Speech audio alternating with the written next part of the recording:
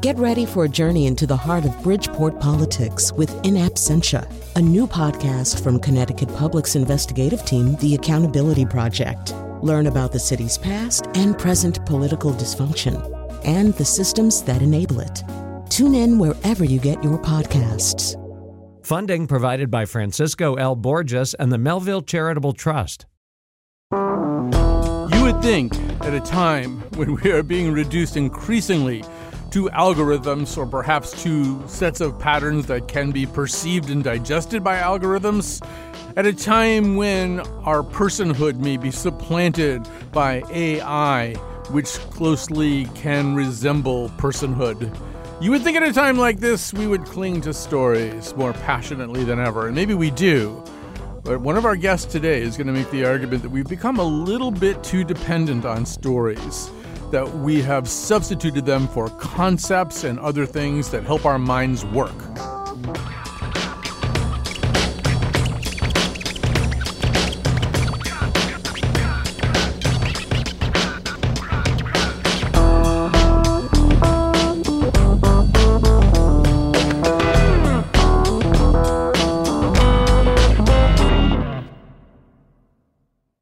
Once upon a time, I wish in a far-off kingdom, more than anything, lived a young more maiden, than life, a sad young lad, more than jewels, I wish and a childless baker. more than life. I wish with his more wife, than anything, more than the moon. I wish the king is giving a festival. More than life. I wish To go to the festival. more than riches. And the ball. I wish my cow would give us some milk. More than anything. I wish we had a child. I want a child. Squeeze, I wish to go to the Yes, we love stories. We're made of stories to a certain degree. Actually, so there used to be a sports announcer named Kurt Gowdy, and he was kind of famous for knowing little stories about all the athletes that he was announcing about. And there was a comedian named Jeff Cesario who used to do kind of a rendering of him that went something like this. Kincaid is dropping back to pass. He was born in a Volvo. No, he's going to run it. He's at the 50, the 40, the 30. He's allergic to bananas, the 20, the 10. And it can be a little bit like that, right? We like stories. We no need to hear them every second, though. There's a place for stories and maybe a place for other things like concepts or being in the moment. And that very much gets into the work of our main guest on today's show. Peter Brooks is author of Seduced by Story, The Use and Abuse of Narrative, and a Sterling Professor Emeritus of Comparative Literature at Yale University. First of all, welcome to our show, Peter Brooks. This is a terrific book. It's not a long book, but it sprawls through Henry James and therapists like Freud and Winnicott and jurists like Sotomayor and Cardozo. You really go a lot of places with this book. Thank you. I'm very pleased to be here. Yeah, my book is at once a critique of what I see as the mindless proliferation of story in our culture and a kind of reflection on the power of stories and our need for them. Right. And so, I mean, in a way, you would be an unlikely person to have taken at least some of the tact that you're taking in this book. You're associated with the whole field of literary analysis called narratology. You published the book Reading for Plot in 1984. It's kind of a canonical piece of criticism at this point. And I think you've referred to this book as a disabusive sequel or something like that. That's right. It's a sequel that is somewhat disabused and perhaps a little bit acidic, particularly in the first chapter, which is the polemical one. I want to think about, this kind of storification of reality that's been going on in our culture. It first came to my attention when George W. Bush was appointing his cabinet, and he presented them saying about each of them, each person has got their own story that is so unique. Yes, actually, we can give that right to you. Kat, this is A1 right here. He's got a wonderful story. He was a refugee as a young boy from Cuba. He understands American values. He's grown to appreciate them. All right, Peter Brooks, take it from there. Yes, and then with Colin Powell, I think he said a great American story. And then with Norman Mineta, it got even shorter. I love his story. And it seemed that for George W. Bush, story was kind of his sole mental operation. And then I began to think about how narrative seems to have taken over politics, media, corporation. Each corporation has its story to tell us. You look at the box of cookies you just bought, and it tells you about our story. Your toothpaste will also tell you about our story, and so on. And it took over academic fields, including such as economics and medicine, even. There's now a narrative medicine movement. It didn't seem to lend itself very well to story. And I began thinking about what the psychologist Jerome Bruner called the narrative construction of reality. I think a very important concept. Yes, we do construct a great deal of our lives through narrative and our understanding of what the world around us is all about through narrative. And psychologists suggest that we gain this capacity to understand stories and then to tell stories very early on, probably around age 2 or between age 2 or 3. And Bruner says that, children don't learn so much as experimental scientists experimenting on reality so much as through swapping stories, often very false stories. But anyway, that's how they learn what reality is all about.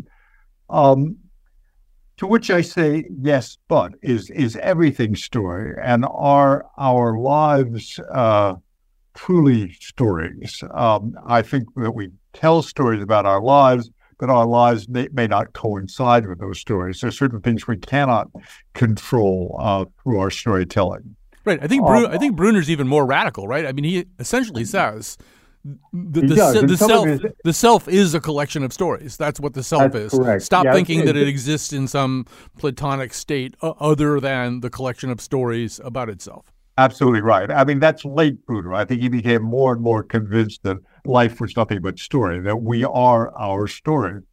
But I think that living and telling need to be distinguished from one another. And if you confuse living and telling, problems come along, not least in the law, right? If you were adjudicating a legal case, for instance, you don't want to confuse the stories told with what actually happened. And if you think about, for instance, the conflicts we now have in the telling of American history, does it begin in 1776 or 1619, for instance, with the arrival of the first slaves on the American soil? Stories can give you very different versions of realities, and you've got to be able to distinguish critically between them. Otherwise, stories can degenerate into myths. People lose sight of them as fictional and come to believe in them. They're mobilized by them. For instance, by the story of a stolen election, which led directly to the insurrection of January. Right, and I want to hang on to that part to the end of the show when we're talking to Elise Wong. I think it'll fit well in there. I want to just push back gently against one of the things that you said, and that is, and I think it's sort of the 90s are this time where you start to get people like Bruner, and I think it's Rita Charon who writes the first book about narrative medicine, honoring the stories of illness. And correct. Here, let me tell you my own story. So my own story is that my primary care physician retired after treating me for more than 2 decades. And so he kind of knew my story. And I'm realizing that, meanwhile, the profession is more and more taken over by big medical conglomerates that buy up multiple hospitals and then buy up medical practices, too, medical groups. And that really my story is very inconvenient to them. They want to look at, I'm a 68-year-old white male with 5 risk factors. That's who I am to them. They don't want to know my story. But I want a doctor who sees me as a person and knows my story. I want narrative medicine. I don't think that's an encumbrance. I don't either. I mean, I'm very pro-narrative. It's just that it seems to me it's gotten a little bit out of hand. And there's this kind of proliferation of silly stories that we don't need, particularly coming from the corporate world and from advertising and so on. I mean, parenthetically, I asked myself, whatever happened to the singing commercial and the lyric? We're going to get to that in this. We're going to get that totally in the second segment of today's show. Okay. But I know also, Peter, I would hate for you to think that because you're on a public radio show, you can't crap on NPR, which I know I know you want to be able to do. So, I mean, look, one of the reasons that politicians begin to tell their stories in terms, talk about themselves in terms of story, is that they know the media will regurgitate it effectively. It's a good way to get themselves across. And I know that, you know, I used to work at a newspaper where one of my colleagues was a guy named Tom Condon, who used to put up on the bulletin board stories with the slogan, "Thank you for not using an anecdotal lead." And an anecdotal lead in journalism is, well, I'll read you one. This is from the New York Times. "Not long ago, Joe Mueller would have seemed an unlikely person to help bury the political legacy of Donald J. Trump. Mr. Mueller, a 24-year-old Republican committeeman and law student in Lancaster Township, PA, voted for Mr. Trump in 2016. He voted for him again in 2020, but this time with some misgivings, and on and on and on." And so the anecdotal lead is that, you know, it's Robert Braithwaite didn't, when he was having his cereal that morning and talking to his kid who's in third grade, blah, blah, he didn't know he was going to be in a massive tractor-trailer accident, you know, instead of just telling you there was a tractor-trailer accident. And I know you think that NPR is kind of guilty of assuming that we are incapable of understanding simply a concept, right? We need a story to go with it. I think it just becomes such a boring trope. When I open the New York Times, I want to get through the anecdote, push it away, and get to the substance of the story. But I'm sure they must, in the journalism school, they must teach people that they have to start with a story, with an anecdote, because it's become absolutely universal. And of course, NPR gets involved through StoryCorps, which is kind of a noble idea, but I wonder, the notion is that everyone's story is worth listening to and preserving for the future. Is that really true? I mean, it's based on a kind of nice but maybe mistaken belief that all stories are important. It's just the way someone says to you, "Let me tell you my story." Well, his story may convey some important truths or something revelatory about himself, but maybe not. A lot of stories are trivial, boring, or worse, they're toxic, like the stories we've been dealing with in this country during the last presidential regime. And right. Following that. I think the other thing that happens, though, is because the media journalism is so hungry for stories, that there becomes a powerful incentive to generate them. And I occasionally, not as illustriously as you do, but I occasionally teach at Yale. And the seminar that I teach is about kind of political journalism and now the kind of more extended political media. And in 2018, when we were doing the course, we had a class slogan, and it was based on the idea that Donald Trump had come out of reality television, right? He'd been the star of The Apprentice. And in reality television, stuff has to happen, right? Somebody has to throw wine on somebody else, or something has to happen on any given, Real Housewives episode or The Apprentice or whatever. And then he carried this over into his presidency. So our motto was, every day something has to happen, because Trump wanted to be in the news every day. So he understood that the news eats stories, so he better have one. Yes, absolutely. And I believe that notion of the story of the day, which is released by the White House earlier today and then leaves the feeding frenzy for the rest of the day by the media, with David Gergen's idea when he was an advisor to Ronald Reagan. Am I not wrong about that? You're totally right about that. But then you sort of see what the January 6th committee did, which I thought was really smart. They weaponized stories against Trump and against the insurrectionists. So suddenly you could have somebody up there kind of explaining the way committees sometimes do what went wrong. But until you've got these Georgia election workers, Shay Moss and Ruby Freeman, talking about what happened to them. You've got story after story being told there. And I thought it was a tremendously effective way to communicate about this. And Peter, I think it had another layer, too, which was that the committee was thinking we might not be able to indict a post-sitting president, but we can tell this story and it becomes part of history. That becomes his legacy and how he's understood. So at minimum, we want to control that. I want you to react, though. No, I think that's right. And being able to control the narrative in all sorts of situations is very important. Something that police interrogators have learned when they're trying to get a confession from a criminal suspect, for instance. And I think the January 6th committee did an absolutely brilliant job. But I would still say there's another step to be taken beyond story, which is now adjudication of those facts they've put forward and those narratives that they've convinced us of. and bring the man to justice. But I think it's also worth talking a little bit about, well, if we're drowning in stories are great. They have their place. They're a very effective way to make certain kinds of points. And we are just wired up for them anyway, going back to our time as hunter-gatherers. We're not going to stop telling stories. But if we're telling too many stories, what are they taking the place of? What are they supplanting that we're not doing as well or as much? Well, that's a very interesting and difficult question. I think that the lyric has been downplayed in our culture. I'm not sure. I'm not saying that people aren't still writing poetry and reading poetry and so on, but certainly it's become a minor form for communication. And I think a rational argument has also been downplayed, particularly in the political world. It doesn't have any valence anymore, it seems to me. So my argument is that really, criticism is our only possible response, critique of what's going on in stories, how they're presenting the world to us, and so on. And so that following my first polemical chapter, I see my other chapters as trying to work a kind of hygiene, if you will, on our notion of stories and how we tell stories and what they're about. And I, as I said before, I'm very much a partisan of stories, and I want to bring them back to their beneficial function in our society. But I don't want to see them as automatically valorized as either good or bad, because they can serve the worse and the better cause, you know? I think one of the more alarming indications that you're right about this was, in fact, how bad people were at scientific literacy during the pandemic.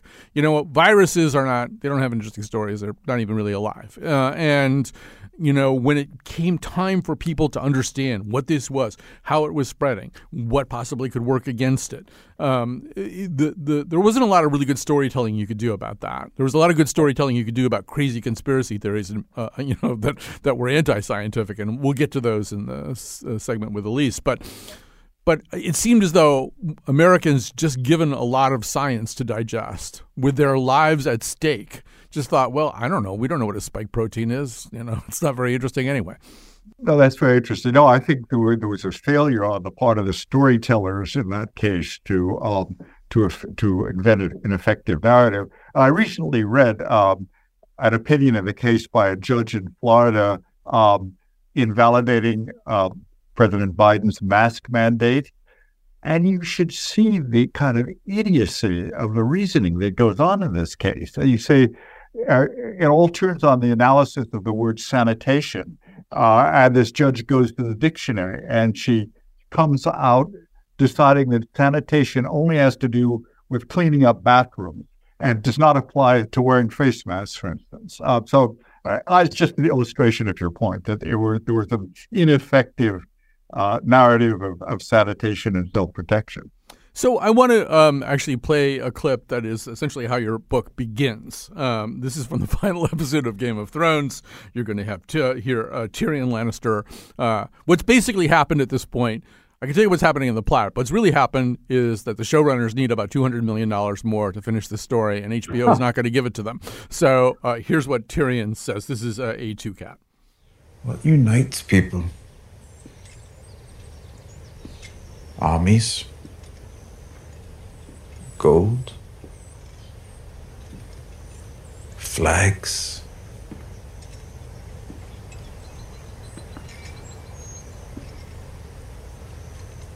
Stories. There's nothing in the world more powerful than a good story. Nothing can stop it. No enemy can defeat it. You know, in a way, he's saying something that Zelensky might be saying too. You know, Zelensky's up against a more powerful army. But I think part of his idea is, if I can tell this story effectively, we can win. Absolutely. No, I don't disagree with Tyrion. I just think that it's a good example of the power that we've conferred on stories, particularly in the political realm, that the best story defeats all the other armies, you know? Yeah, which I think doesn't work. And if you want to, I'm going to offer this for your next interview that you do about this. If you want proof of how right you are and how dangerous all this stuff is, I'm sure you've seen this article. It's appeared in a couple of different places. But it turns out that Giorgia Meloni, Italy's first fascist prime minister since Mussolini, is obsessed with Tolkien.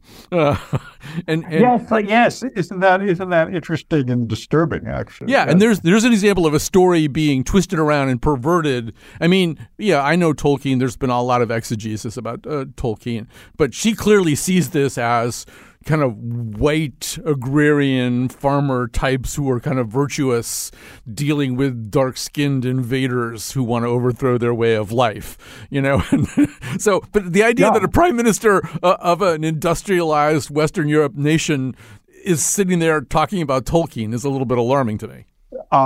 Absolutely, but it's not atypical, right? I mean, these stories that are sort of all-encompassing, all-explanatory, and that play on resentments, fear of replacement, and so on, can be very powerful in the world. I mean, I was watching a not very good German film the other night about the Weimar Republic in 1933, and how did that one evil man take over the whole of a great and powerful country and turn it to evil ends? Well, we've had our own brush with that, so. Right. And it seems to me, we're going to wrap up this segment here. One of the works of art, I think, recently that is very self-conscious about this question of story is the musical Hamilton. And all the way through, the characters are talking about who's going to tell the story of tonight. Ultimately, Hamilton's wife, Eliza, sings near the end of the play, "Oh, let me be a part of the narrative in the story that they will write someday. Let this moment be the first chapter where you decide to stay." And there's just a sense all the way through with Hamilton. And Eliza, I think, is also saying, as a woman, am I going to be included in the story-making apparatus? Because Native American people and Black people and women are not really part of the American story very much at that point historically. I think Lin-Manuel Miranda really kind of nails that down very nicely. Yes. Who lives, who dies, who tells our story. All right. You just stepped on our musical punchline, but we're going to go out with it anyway. We'll be back after this to talk about advertising. Let me tell you what I wish I'd known when I was young and dreamed of glory. You have no control. Who lives, who dies, who tells your story? President Jefferson. I'll give him this. His financial system is a work of genius. I couldn't undo it if I tried. And I tried. Who lives, who dies, who tells your story? President Madison. He took our country from bankruptcy to prosperity. I hate to admit it, but he doesn't get enough credit for all the credit he gave us. Who lives, who dies, who tells your story? Every other founding father story gets told. Every other founding father gets to grow old. And when you're gone, who remembers your name? Who keeps your flame? Who tells your story? Who tells your story? Who tells your story? Support for this podcast comes from Hartford Healthcare. Elevating Health is funded by Hartford Healthcare. Loneliness can be a significant health risk to people of all ages. Dr. Laura Saunders, a psychologist from Hartford Healthcare's Institute of Living, talks about social isolation and why we need to connect in person. Loneliness actually is a pretty significant health risk for people that struggle with social isolation. It affects their blood pressure, it affects their immune system, it affects your willingness to get up and get out, and can cause some not just emotional issues, but health problems as well. You're not alone. Dr. Saunders explains how important it is for us to look to others and get out of our comfort zone. I like to talk about social isolation as not just that individual's problem, but it's a community problem or it's a family problem. We need to connect with others. We can take space at times as well, but we need to step out of our comfort zone and do things to connect with other people. It's life-saving. For more information, go to ctpublic.org/elevatinghealth.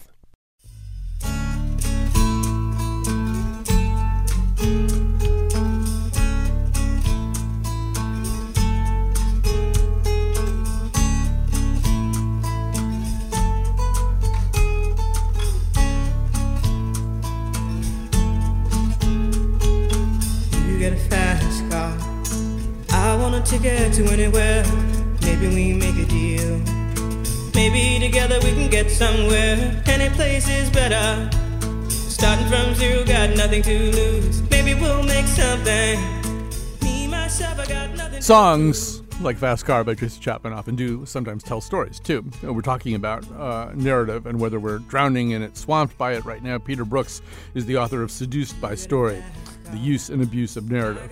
One of the things that Peter writes about in his book is about commercials, about advertising. And I thought, who better to talk to us about this than my old friend Chris Knopp, retired CEO of the advertising firm Mintz & Hoke, but even more relevantly now, currently a full-time novelist. So he decided to go long, basically. So, Chris, welcome back to our airwaves, first of all. Nice to be here, Colin. So was there sort of a noticeable tipping point in your long and storied career when that idea of story suddenly became, I mean, it wasn't enough anymore to say 9 out of 13 dentists prefer Crest. You had to tell some kind of story? Yeah, I think probably around the late 80s, early 90s. And, for the simple fact that those storytelling commercials were so fabulously successful. Some of the best spots ever produced. And it worked so well that people started thinking, geez, maybe this is a better approach for all the reasons that Professor Brooks went into. They're so powerful and so compelling. And if you're trying to sell something or get a message across, what better way? Right. So I'm going to play a commercial, and I'm going to have both of you react to it. This is a commercial for Travelers, because we're sitting here in Connecticut, and at least I am. And I'll set it up a little bit, because there's a visual component that you're not seeing. You're going to see in a series of kind of jump cuts a father and daughter. It starts out with the daughter as a little girl running around the hardware store, helping out her father. She gets older. She has more to contribute as a teenager, and gradually you see her grow up to be a woman. She has more to contribute, and at some point, a tree falls over and hits the hardware store, which from Traveler's point of view is very important. All right. So now you know everything you need to know. Kat, B1. June, grab me a box of 2-inch slotted screws, please. Wood or metal? Wood. Dad, we really gotta organize this place. It's organized. Yeah, not really. June, grab me a box of 2-inch slotted screws, please. Got it. Here you go. What do you got going, Dad? 20 gallons by the morning. Color? Red. Code. Oh, NC62. Middle section, down by the bottom. Got it. Thanks, Dad.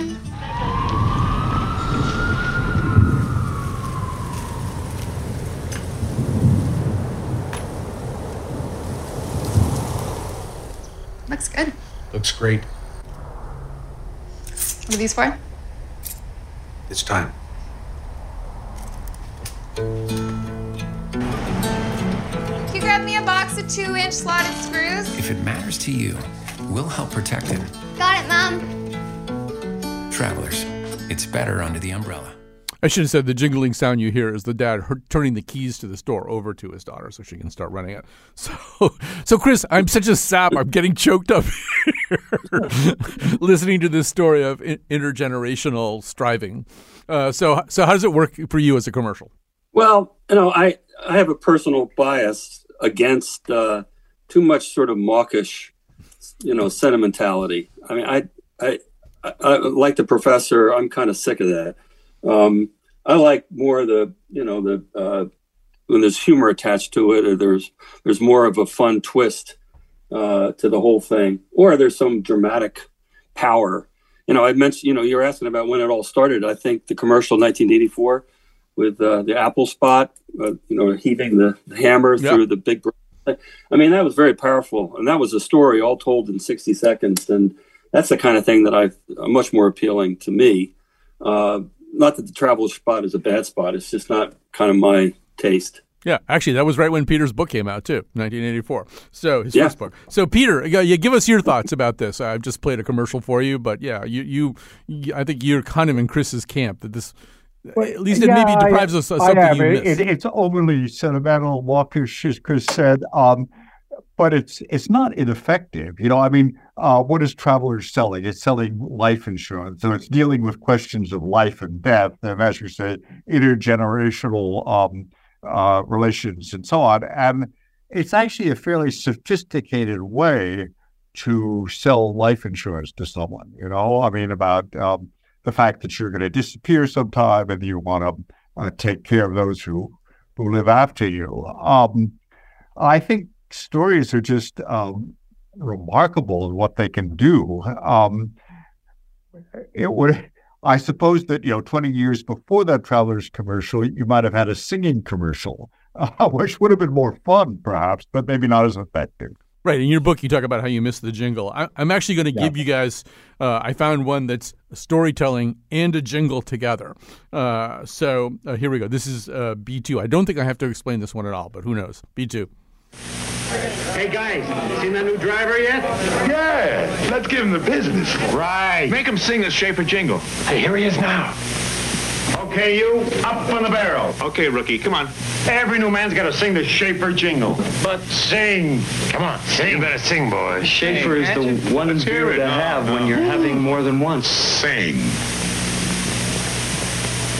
The most rewarding flavor in this man's world for people who are having fun. Schaefer is the one beer to have when you're having more than one. Was that all right? Not bad, kid. So Peter Brooks, you can have your beer and drink it too, right? You get storytelling and the jingle. Right. And that plays on a previously known ad, right? When you're having more than one. And so it ups the sophistication of it because you're playing with a previously existing message and jingle. It's kind of fun. Yeah. Although, Chris, jingles are expensive, right? You got to hire somebody to write a jingle. Yeah, that's the thing. There's a couple of things have happened in advertising world. It is expensive, and it's expensive to buy music rights. And with the way spots now turn over so quickly because all the data-driven analysis, you want to have more spots to air, and you want to turn them over more quickly. So that kind of militates against very expensive production values. So that's one of the reasons why jingles have sort of kind of subsided. I want to mention a spot where it wasn't a jingle exactly, but it was a Staples spot, and it was a back to school sale, and the song playing in the background was "It's the most wonderful time of the year," and the dad is happily running through the store buying up all these school supplies so we can unload his kids back into the classroom. So very, very funny. And very effective, and it was a story, all told without any narrative at all.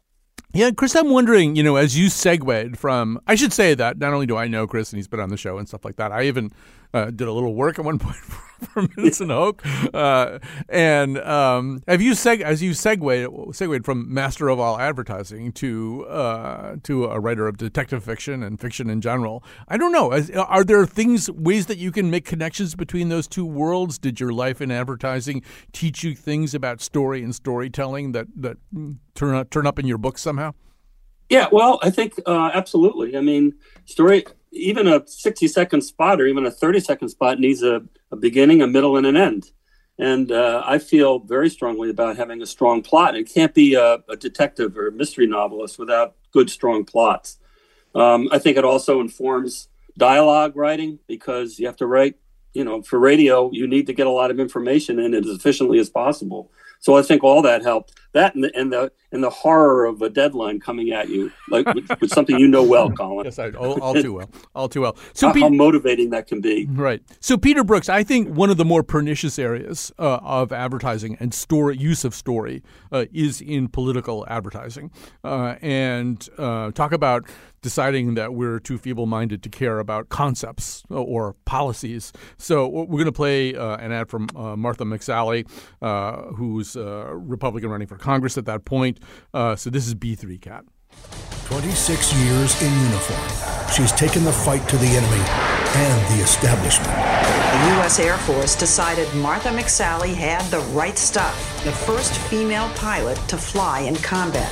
Colonel McSally is not afraid of a good fight. She has launched a one-woman campaign against a military policy in Saudi Arabia that forced her to wear a long black Islamic robe over her Air Force uniform. I absolutely refuse to bow down to Sharia law.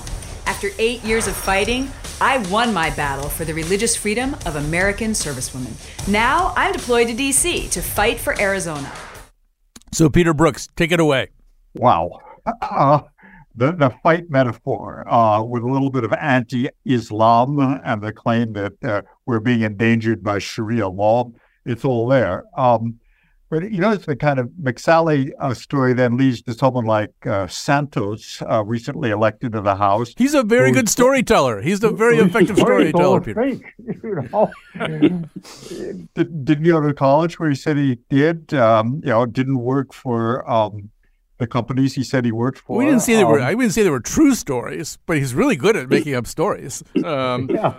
And so, Chris, this is, I don't think you really did a lot of political ads, if you ever did any. No, none. None. But I mean, this is sort of, it's a wisdom, too. One of the things you can do in a political ad is don't talk about policies, tell a really compelling story. And it seems to work pretty well. It might not be the most honest way to market a candidate. Yeah, it's political advertising is, I find, really difficult. Awful, really. But you got to, any form of human expression can be used for good or evil. And something as powerful as storytelling can absolutely be used for deceptive and dishonest ways. So, it's regrettable, really. And it's for people, I think the professor is trying to get us all to be more critical, to have a look at these things with more of a gimlet eye and not just suck in this stuff as if it's received truth. All right, I'm going to play one more ad for you guys, because I think there's also a question about whether storytelling always makes you want the thing you're being told a story about. I'm going to play a commercial for Skittles, and the thing you need to know is that every time this main character in the commercial touches anything, like a stapler, kind of Thanos style, it just kind of dissolves into a bunch of Skittles. So here's Before Cat. Hey, Tim, show Joel how everything you touch turns into Skittles.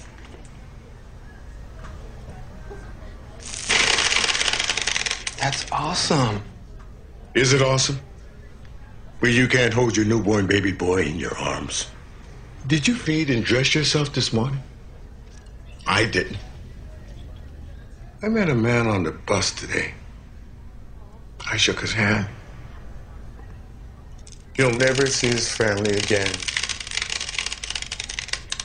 I guess that's pretty awesome. Excuse me.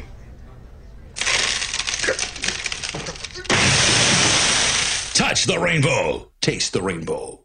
So, Chris Knopf, it's a really funny commercial. I don't know that it really makes me want Skittles. Yeah, it is really funny.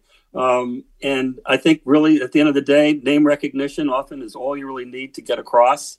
And if you see those spots enough, that Skittles somehow, I guess, gets embedded in your subconscious, and then it works, But not all these spots work, that's for sure. So, Peter Brooks, having in 1984 written a book about the power of narrative, I assume you look at some of these commercials that use that kind of storytelling and narrative as kind of an abusive narrative. It's actually kind of a terrifying narrative when you take it apart.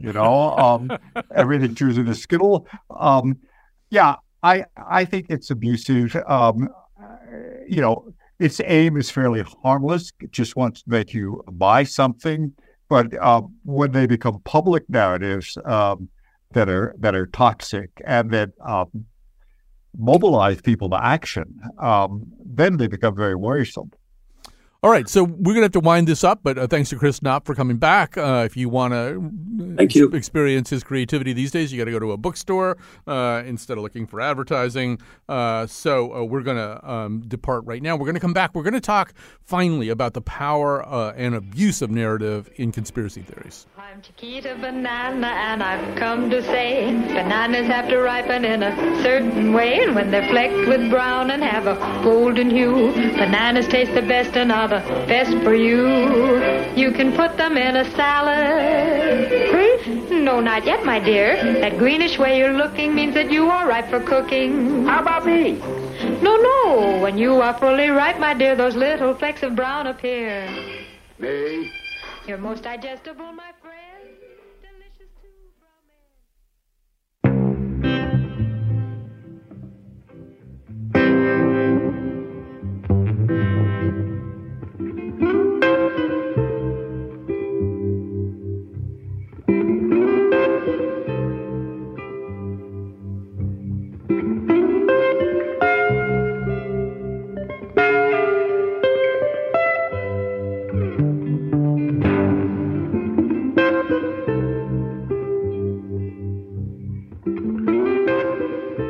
We are back. Time to say some thank yous. We're going to start with Kat Pastor, our technical producer, and then the senior producer of the Colin McEnroe Show is Lily Tyson. She is the producer of this particular episode. Thanks to both of them. With us for the whole way is Peter Brooks, author of Seduced by Story, The Use and Abuse of Narrative, and Professor Emeritus of Comparative Literature at Yale University. Joining us now also is Elise Wong, an assistant professor at the Department of English in Comparative Literature and Linguistics at California State University, Fullerton. Peter Brooks was Elise Wong's advisor in grad school, I believe. So there's a connection here. We're going to talk about conspiracy stories, conspiracy theories. Elise Wong, I'm going to have you get us going. One thing that we can say about them, conspiracy theories are stories. And they are often stories that are very hard to kill, right? They tell a false narrative, but the burden is on the falsified person to prove that the story is wrong. Maybe you can tell us how this stretches back at least as far as the Middle Ages, if not further. Yeah. So, hi. Hi. What I study is their sort of inheritance from the medieval period. So I look back at things like blood libel, which is the theory that Jewish people use Christian children's blood at Passover for rituals. And so it was a piece of propaganda that was used to incite racial violence, used to incite pogroms, and was usually propagated by people who had something to gain from it. So like the local bishop who wanted to put his town on the map with a local martyr, things like that. So they give you a good sense of how conspiracy theories have always operated. And the thing is, I would say they are good stories, but they really are always the same story. The story is basically that, there are monsters out to get us, but they have concealed their presence from most people. And only a chosen few know the truth. And if you are a believer, you are one of the people in the know. And so you are sort of a kind of crusader for the truth and opposed by these evil forces. And that means that the conspiracy theory itself usually has no narrative, right? If you ask a 9/11 conspiracy theorist what they think actually happened, they can't tell you. If you ask someone who thinks that January 6th was a false flag situation, they can't tell you what they think happened. They can just tell you what they don't think happened. Right. Although I've talked to quite a few 9/11 so-called truthers, that's really the wrong word for them. They often do have very well worked out theories that there were explosives, frequently in the third building. And I mean, they've got all kinds of ideas about what happened. But, I think also, and I'd love for you both to react to this. Peter, maybe I'll start with you. There's also something very thrilling to people about the disruption of a canonical narrative, right? That something that appeared to be settled truth is now going to be disrupted. I think it was in the 1980s, there was a putatively nonfiction book called The Holy Blood and the Holy Grail, and the authors put forward the idea that Jesus was married to Mary Magdalene, and they had 3 children, and they settled in southern France, and all this other stuff. And of course, Dan Brown, the novelist, kind of ran with that. This notion that there are arcane narratives that have been concealed from you. That's a very powerful thing to say to somebody, right? They haven't told you the whole story. That's right. I mean, to be told that there's a truer story, an inside story, which nobody else knows, is very exciting. But some of them are so bizarre in our own time. I mean, like the ping pong pizza. I actually have been at ping pong pizza in Washington, D.C., which was supposed to be the center of a child molestation conspiracy. I mean, wow. Right. And, Elise, I think the other problem with some of those theories is proving a negative, right? Proving that the story is wrong when the story isn't really constructed out of testable facts. Well, yeah, I think that's sort of in the design of conspiracy theories is they're supposed to waffle a bit. They're supposed to be flexible in this way, so that if you disprove one part of it, or it's just so obviously disproven, then you can still shift and keep the essence of the narrative, which is that what you've been told is wrong, that you're being duped. And I feel like that's really the essence of conspiracy theories, is that everybody else is being duped. And like you're saying, there's a truer narrative behind it that can be revealed by belief in this. I think also another thing that, at least on a contemporary basis, feeds conspiracy theories is if the canonical story or the more or less factual story isn't told well or has things that are very difficult to believe. And I think Peter and I are old enough, but you are not, to have direct memories of the JFK assassination. But, one of the reasons that conspiracies rose up is that, the Warren Commission report, among other things, wanted everybody to believe that a single bullet caused all the wounds to Governor Connolly and the non-fatal wounds to the president. 7 entry or exit wounds in both men from one bullet. And when you see that unfold in real time and you see somebody trying to brief the press about it and Tom Wicker and Dan Rather are yelling out questions, at least in a way, something like that makes people also have doubts. If the story isn't told well and effectively at the very beginning, there's a tendency to want to poke at it. I think that's true, but also sometimes you just can't tell the story well at the beginning, right? If you're in this era of breaking news where everything is unfolding by the minute and the fun thing on the news is to follow it minute by minute, you're going to tell terrible stories to begin with, or you're going to tell false stories. Like, there's kind of a choice. You can either tell a badly constructed one because you don't have all the pieces, or you can tell a false story. And so I do think it's important to try to be careful to construct a story that is coherent and believable, but it also depends on sort of the culture of trust around these institutions. I mean, I think why conspiracy theories are taking off so well is the process of undermining the institutions we generally used to trust, like some kinds of news media, like scientists, like academic production.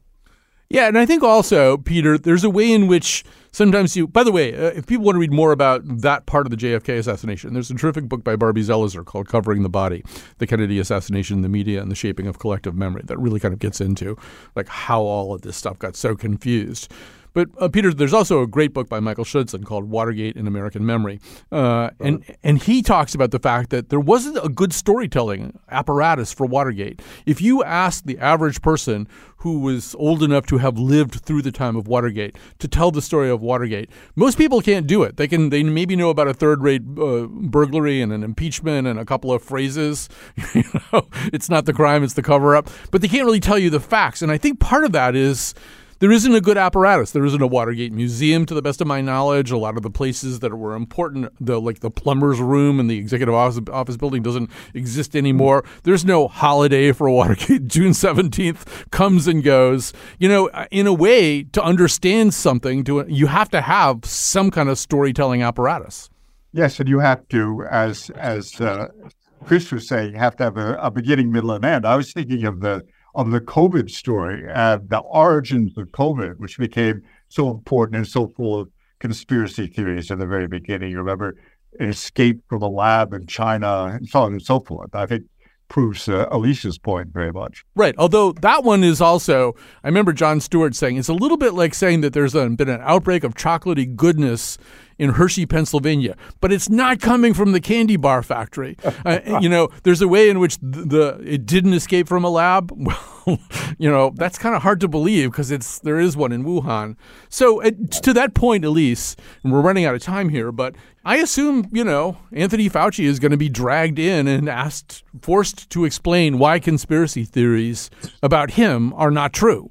So we're back to that idea of proving a negative, right? Yeah, well, I think that will probably happen in other sort of similar situations. And the thing is, they're not actually interested in having that conversation. The point would be to use him as sort of a pawn to show their loyalty to the party, to sort of express their political views. It's more about the story they're creating for their viewers than anything that he could say. It really wouldn't matter what he says, honestly. So we're almost out of time here, but Peter Brooks, I want you to have the last word. And here's my question. In the next 10 years, we'll see more and more algorithms trying to boil away the particulars of us down to story-less formulas about us. And artificial intelligence will be trying to replace us and our personal stories. Are you going to be back in 5 or 10 years with a third book called Not So Fast, Why Humanizing Stories Are Really Worth Preserving? Interesting question. Actually, I think the stories are still going to be around, and AI may be very effective in generating them from the givens you input into your computer. Yes. No, I think stories are still going to be a dominant form of understanding reality and understanding our lives. After all, we are time-bound, and narrative is about meanings that unfold in time. Yes, true. Although, alarmingly, I've actually asked that new GPT chatbot to write me a story about various things, and it's alarmingly good at writing the story. And all I'll say is write a story about a man and a woman who adopt a penguin, and it'll write a story. And I'm a little bit scared by it, but you should try it. You're the guy who wrote the book. All right. Thanks so much to both of you, to Peter Brooks. His book is Seduced by Story, The Use and Abuse of Narrative. Elise Wong, assistant professor in the Department of English in Comparative Literature at California State University, Fullerton. Check out her TED Talk, Why Some Conspiracy Theories Won't Die. And I thought, something just woke. And I thought, I kept thinking, something just spoke. Something I wish I hadn't heard. Something bewildering occurred. Fix it up fast, please, till it's just smoke. Till it's only something just past. Nothing that will last. Where I was, what I was doing. Nothing but the moment, just an awful moment, but something just